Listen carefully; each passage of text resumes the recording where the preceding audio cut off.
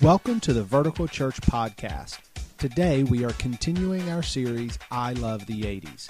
Now here's Pastor Brian Owens with this week's message. We all have them. Crazy relatives.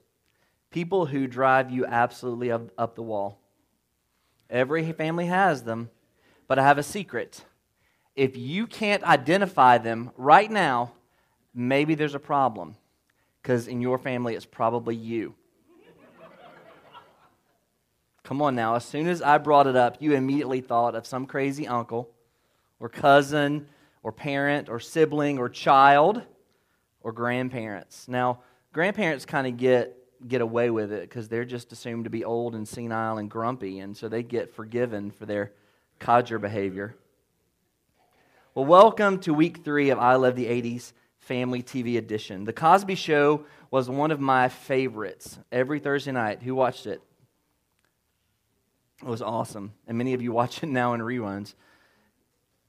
And they're a great way to make the points that I'm going to make today. Now, 2 weeks ago, a lovely lady named Kelly, I'm not going to talk too much about her because I'm kind of partial to her, brought a powerful message on the tools we need to build a home, a solid home. And then last week, Pastor Josh talked about building a firm foundation for your home with the church. Well, today we're going to be talking about crazy relatives. I have named this sermon Crazy Uncle Joe. Now, I don't have a crazy Uncle Joe, and I'm not about to name any actual crazy people in my family because they watched this and it's recorded. And so my mama didn't raise a fool.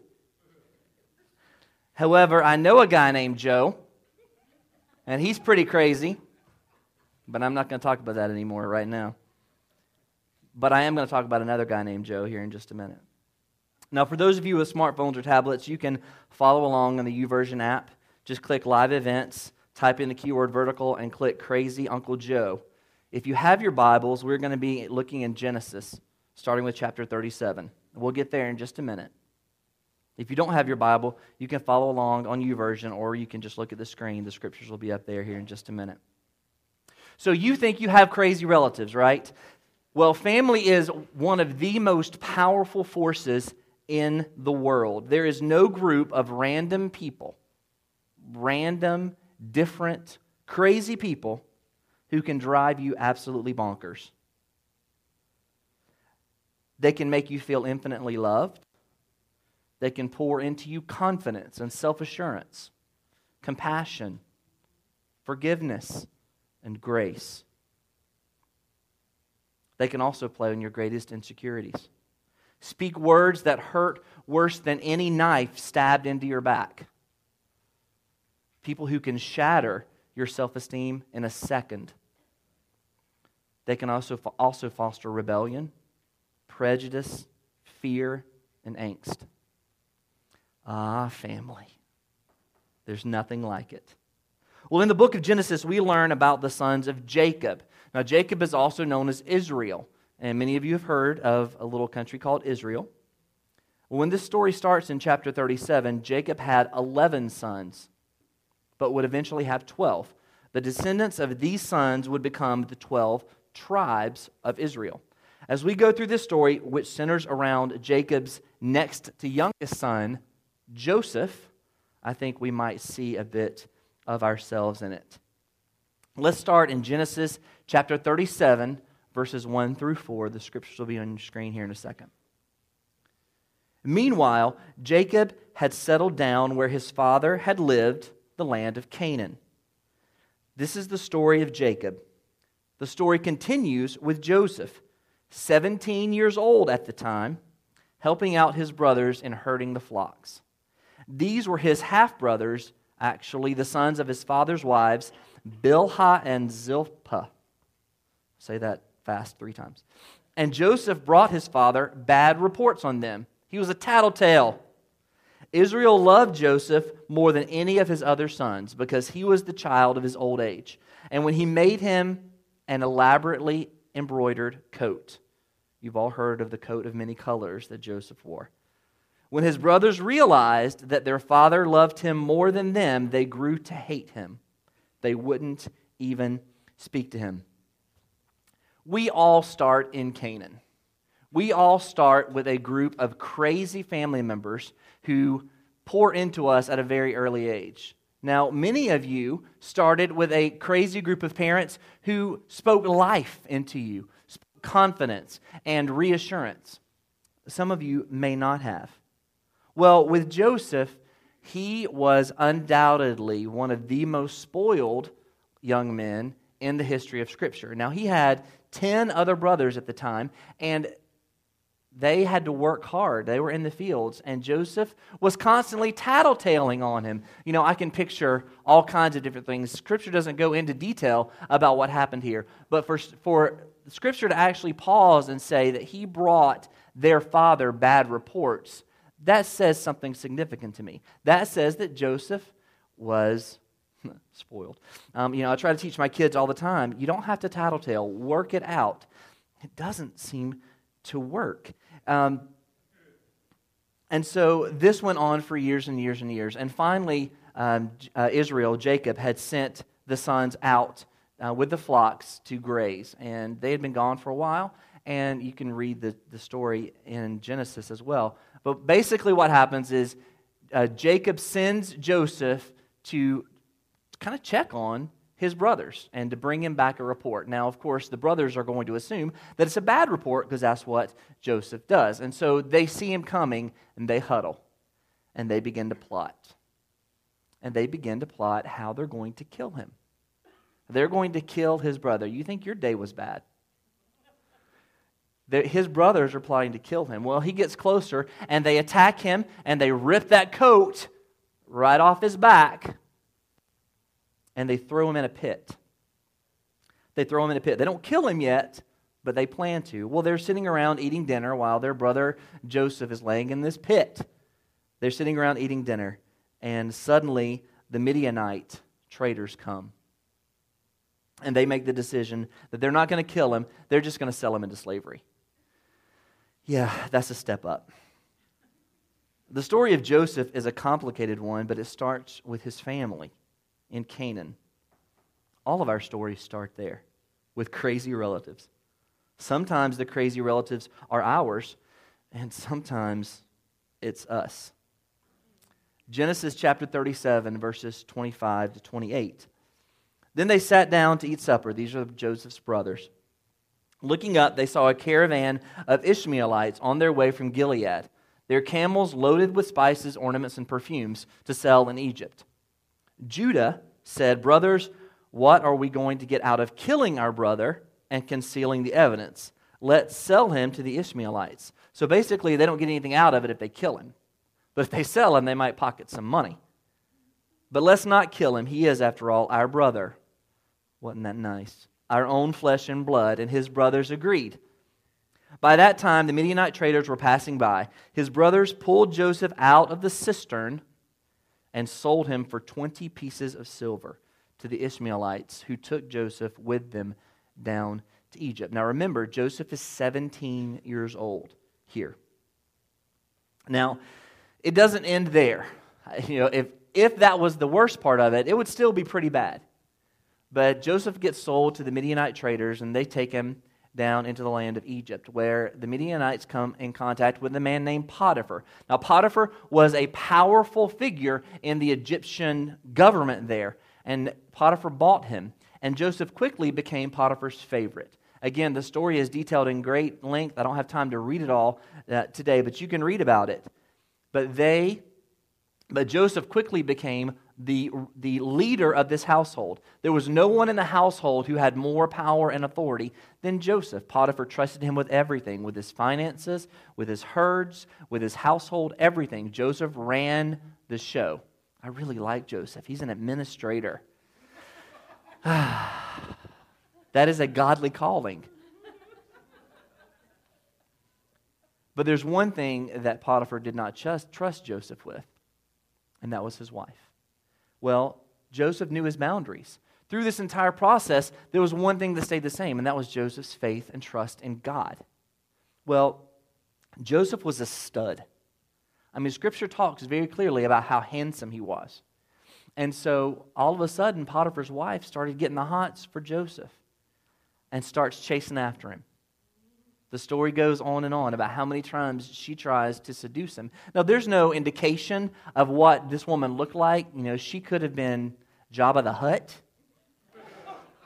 She could have been somebody else, some supermodel. We don't know. But all we know is that she wanted Joseph, and Joseph was powerful.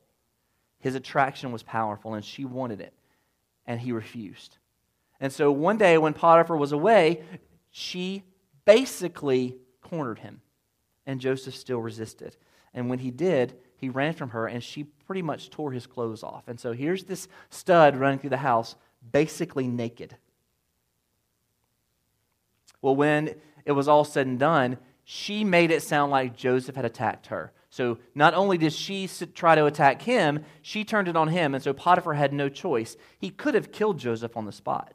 And that tradition at that time, that was the punishment for that kind of thing. If a slave dared to go after anything that belonged to the master, they were killed on the spot. It has to say something about Joseph, that instead of killing him, Potiphar threw him in prison, where Joseph stayed for a long time. Now, keep in mind, Joseph hadn't done anything wrong. All of this started by a few decisions from some crazy relatives that set all of this in motion. And Joseph's just having to walk through it. He spent years in a dungeon, basically. Well, Joseph, being the man that he was, suddenly became the favorite. He worked hard. The jailer made him in charge of everything and everybody. Joseph got the work done, and so he became the favorite. You think, okay, he's in jail. It can't be that good. Well, you can be in jail and be the least favorite, and you can be in jail and be the favorite of the jailer. And Joseph was the favorite. And so suddenly, one day, Pharaoh, who was the king of Egypt, Pharaoh became disillusioned, we'll use that word, disillusioned with his baker and cupbearer. The cupbearer is the guy that basically stood beside the throne with a cup. And when Pharaoh got thirsty, he grabbed the cup. I don't have anybody so I have to get my own water. Well, Pharaoh didn't have to do that. So the cupbearer did something to make Pharaoh upset, and so Pharaoh threw him in jail.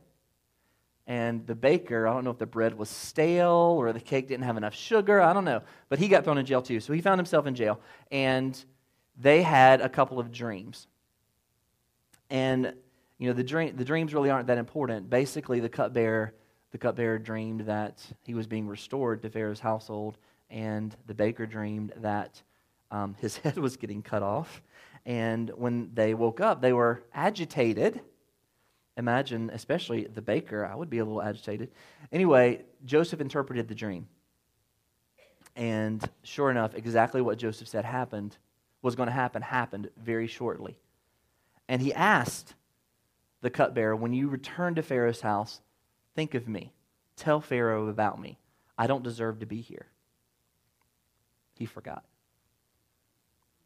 Joseph got a raw deal. There's no doubt about it. The choices made in Canaan set in motion a series of events that make the word unfair seem grossly inadequate. He was a slave and then a prisoner. But through it all, Joseph made a conscious decision to keep his integrity. And what did it get him? More captivity. Well, guess what? We all have seasons of captivity. We all go through times in our lives when we feel like slaves and prisoners to the circumstances that are around us. We're saddled with a bunch of crazy people that we call our family who drive us bonkers. We're saddled with a job that we don't think is where we need to be, and we struggle with it every day. We have children who, despite our best efforts and our earnest prayers, make really bad choices. We all have seasons of captivity. The difference is Joseph walked through it with integrity. I'm going to go back to verse 8 in chapter 46 for a reason. When they were talking about his dreams, they said, we dreamed dreams and there's no one to interpret them. They're talking to Joseph. This is the baker and the cupbearer saying, we dreamed dreams and there's no one to interpret them. And Joseph said, well, don't interpretations come from God? Tell me the dreams. Now remember, God had given Joseph dreams. God gave Joseph dreams back when he was a young boy, and those dreams really upset his brothers and his father because basically the dream said, you guys are going to bow down to me. And to his brothers, it sounded like this spoiled kid who thinks he's better than everybody else, I'm going to bow down to him? I don't think so, because in our society, the older children have the favorability. I'm not going to bow down to the 11th son. Are you kidding me? But God had given Joseph dreams as a child. Now, suddenly, through all of his turmoil, from things set in motion by a bunch of crazy relatives, God was allowing Joseph to interpret the dreams of others.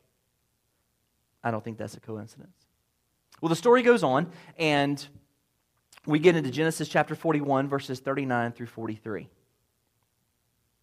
I'm going to come back and fill in the gaps here in a second. So Pharaoh said to Joseph, you're the man for us. God has given you the inside story. No one is as qualified as you in experience and wisdom. From now on, you're in charge of my affairs. All my people will report to you. Only as king will I be over you. So Pharaoh commissioned Joseph. I'm putting you in charge of the entire country of Egypt. Then Pharaoh removed his signet ring from his finger and slipped it on Joseph's hand. He outfitted him in robes of the best linen and put a gold chain around his neck. He put the second-in-command chariot at his disposal, and he rode. And as he rode, people shouted, "Bravo!" People don't do that to me. Joseph was in charge of the entire country of Egypt. Now, this all comes back to the fact that God was allowing Joseph to interpret the dreams of others. 2 years had passed since the cupbearer had gotten released from prison and forgotten all about Joseph. You know, he got he wanted, so there was no reason for him to worry about somebody else. Suddenly, Pharaoh begins having nightmares. And he wakes up and he goes to his magicians and his wizards and people who are supposed to know how to interpret these things, and they were clueless. Basically, some healthy cows come up out of the Nile River. And then some really unhealthy cows come up out of the Nile River. And the unhealthy cows eat the healthy cows. It's kind of gross. And then he has another dream where some healthy grain stalks grow up, 7 of them. And suddenly, 7 unhealthy grain, withering, brittle, dry, they grow up. And they devour the healthy ones. Joseph wakes up. He's startled. He doesn't know what to do. Well, the cupbearer overhears this, and he's like, light bulb, I can get in good with Pharaoh here. Hey, Your Majesty, there's this guy back in prison. He forgets to say 2 years ago, oh yeah, I forgot to tell you this. There's this guy back in prison. He can interpret dreams. So Pharaoh sends for Joseph. Joseph comes in, and he says, tell me your dream. And Pharaoh tells him the dream. And Joseph says, this is what the Lord says to you. The dreams are one and the same. 7 years of outstanding harvest. 7 years of bounty. Followed by 7 years of the worst famine that has ever been seen. You need to be prepared. That's what's coming. You need to put someone in place to make sure that your country survives, because it's going to be bad. And Pharaoh, standing there, first of all, imagine the position of this king.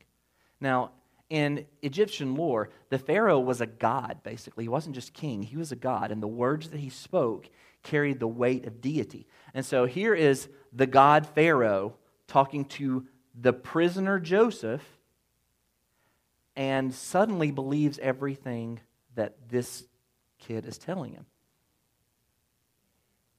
This kid that's now 30 years old. 13 years of captivity and slavery and prison brings them to this moment. So what does Pharaoh say? Well, I know you're a prisoner and all, but I'm going to make you the ruler of this country. I'm going to give you the ring off of my hand, and I'm going to make you second in command of my country. And everyone's going to bow down to you. Everyone's going to do what you tell them to do. You make it happen.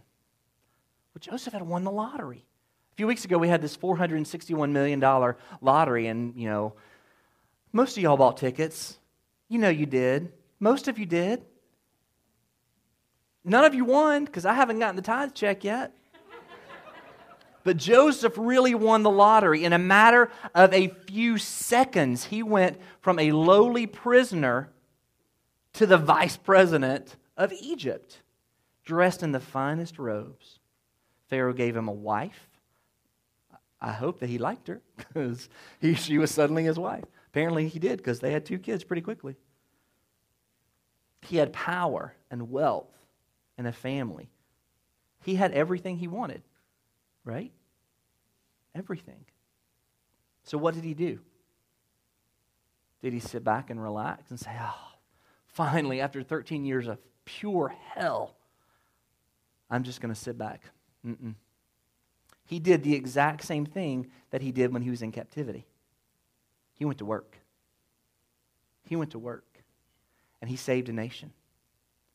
He did something that had never been done before. He organized farmers and storehouses and all this other stuff. This is why Joseph is my hero. He is an administrator's administrator. He can make things happen that nobody thinks are possible. Talk about organization. I love this guy. I'm telling you, it is a God-given gift. He did something that was virtually impossible. How? How did he do it? Why wasn't he bitter? I mean, had God not forsaken him? Had God not allowed him to be in prison? Had God not allowed him to be lied about and sold into slavery? Why?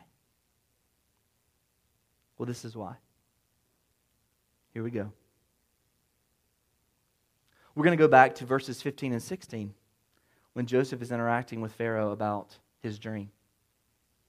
Verse 15 says, I dreamed a dream, Pharaoh told Joseph. Nobody can interpret it. But I've heard that just by hearing a dream, you can interpret it. This is it right here. This is it right here, so get ready. Joseph answered, not I, but God. God will set Pharaoh's mind at ease. This was the theme of Joseph's life. I can't, but God can. I can't survive slavery, but God through me can. I can't survive prison for something that I didn't do, but God through me can not only help me to survive, but minister to others in the process. I can't, but God can. Well, we go through the story, and as many of you know, what happens is the famine spreads, not just in Egypt, but into the land of Canaan. It reaches the family of Jacob, Joseph's brothers. And by this time, Benjamin has been born, Joseph's younger brother, and Benjamin and Joseph's mother has died. Well, they're starving. And so Jacob says, why are we sitting around on our hands? There's food in Egypt. Go, get some. And so these 10 brothers, Benjamin has to stay because Jacob is fiercely protective of him. He's already lost Joseph. I'm not going to lose Benjamin. So these 10 guys go, and they come up to Joseph, and they don't recognize him. Standing right in front of them is the man they viciously betrayed, and they have no clue who he is. But Joseph does. He knows who they are. He knows that looking him in the eyes is betrayal itself. The decisions of these men set in motion pain like none of us could ever understand. He's ticked. I probably would be too. And so he starts this intricate plan of basically framing them. He sends them back with food, and he puts their money back in their grain sacks. And so they get back home, and they're dumping out their grain sacks, and they see their money, and they're like, oh no, what are we going to do? Well, he has kept one of the brothers there and said, I'll believe that you're not spies when you come back and get your brother that you left here with us. But you got to bring Benjamin. You got to bring that younger brother. Now, they have no idea who Joseph is, but they know that Jacob is not going to easily let go of Benjamin. But Joseph says, you bring the boy or your brother dies. It's that simple. And so they go back and they decide to wait it out. Maybe he'll relent. Maybe he'll just send him home. They go through all their food, and now they're starving again. Jacob says, go back to Egypt. They're like, Dad, we can't. We can't go back to Egypt. This guy will kill us if we don't bring Benjamin, and you're telling us we can't take Benjamin. Well, finally, Jacob comes to his senses and says, look, the family's starving. We got to have food. Take him, but please be careful with him. So they send him on. And they get there, and again, they have no clue who he is. Joseph comes face to face with his full brother that he's never known. I bet he sees a little bit of himself. I know when I look at my brother, I see a little bit of myself, even though we don't look that much alike. But again, he comes face to face with betrayal and anger, and it wells up inside of him, and he's trying to decide what to do. And so he decides to fill up their grain sacks and send them on their way, but he puts his cup. Remember the cupbearer? He puts that chalice, his cup. Pharaoh has one and he has one. He puts it in Benjamin's grain sack, framing them. And so they get just outside of the city, and the guards catch them. Why would you steal from us? After all that we've done for you, why would you steal from us? And they're like, no, we would never, on their faces, we would never do that. And sure enough, one by one, they lined up, oldest, youngest, and they cut open the grain sacks. Empty, empty, empty, empty. They get to Benjamin's, and there it is. And they start ripping their clothes. Now, in Jewish days, ripping your clothes, we call that a temper tantrum or a hissy fit. They ripped their clothes. And here they go, going back to the palace. Joseph says to them, how could you do this to me? I've been nothing but good for you. I fed your family. You were starving, and I fed you, and you stole from me. Knowing the whole time, they didn't steal from him. And finally, he can't take it anymore, and he makes a very critical decision. He decides, you know what? I can continue to live my life with bitterness and anger, feeling betrayed, or I can forgive. And he sends out all of the Egyptians, sends them out of the room, and you know those Hebrews are in that room shaking because they have no clue who this guy is. And then Joseph reveals himself, and they stand there in disbelief. What? How can this be? You should be dead. Joseph's life was rough. It was rough. No matter what you've been through, no matter what I've been through, it can't compare to this. What started off as a course set in motion by crazy relatives turned into the salvation of nations. Nations, not just the country of Egypt. Not just Egypt was saved because of what Joseph did. Other surrounding countries came from all over the region to get food from Egypt. Joseph's actions saved millions of people. What made the difference? I can't, but God can. I can't, but God can. This isn't about me. It doesn't matter what I'm going through. It doesn't matter what my father said to me that cursed me. It doesn't matter how my best friend betrayed me. It doesn't matter how my former pastor just destroyed me by making really bad choices. That doesn't matter because it's not about them. It's about Him.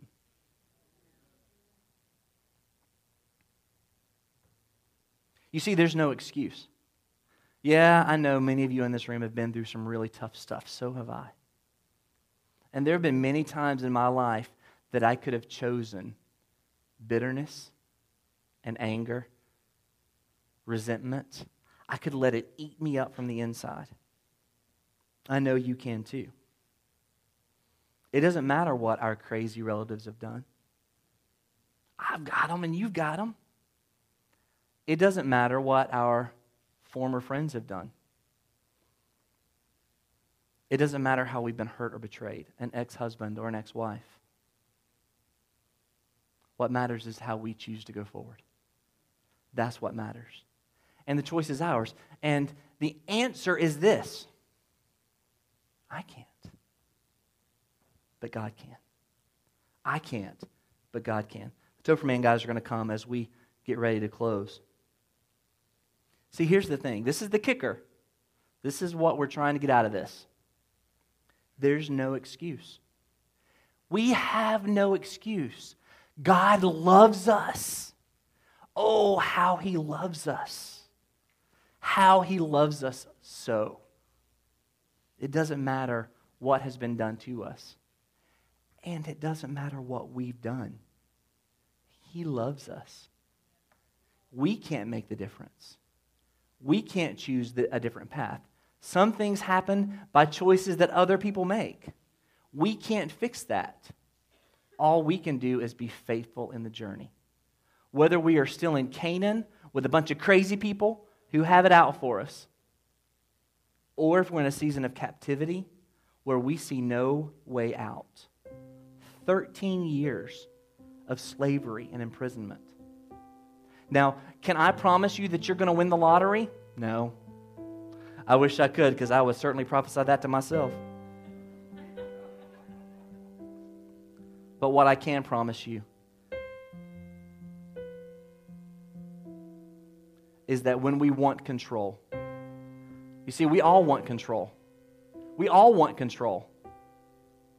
But control is no different than captivity. As long as our hearts are right, the control is God's, not ours. And the very idea that suddenly, when Joseph had everything that he wanted, that he was in control is ludicrous. Because what was in fact the case, what his crazy brothers meant for harm and evil, God meant for good. God saw this. Did He like it? Does He like that humans are weak and have the tendency to hurt other people? No. But He knows it's there. And so He used that to save nations. To save them. They would starve to death. To save them. It doesn't matter what your crazy relatives have done. It doesn't matter what you've done. God wants to use it for your good. God wants to use it for His good.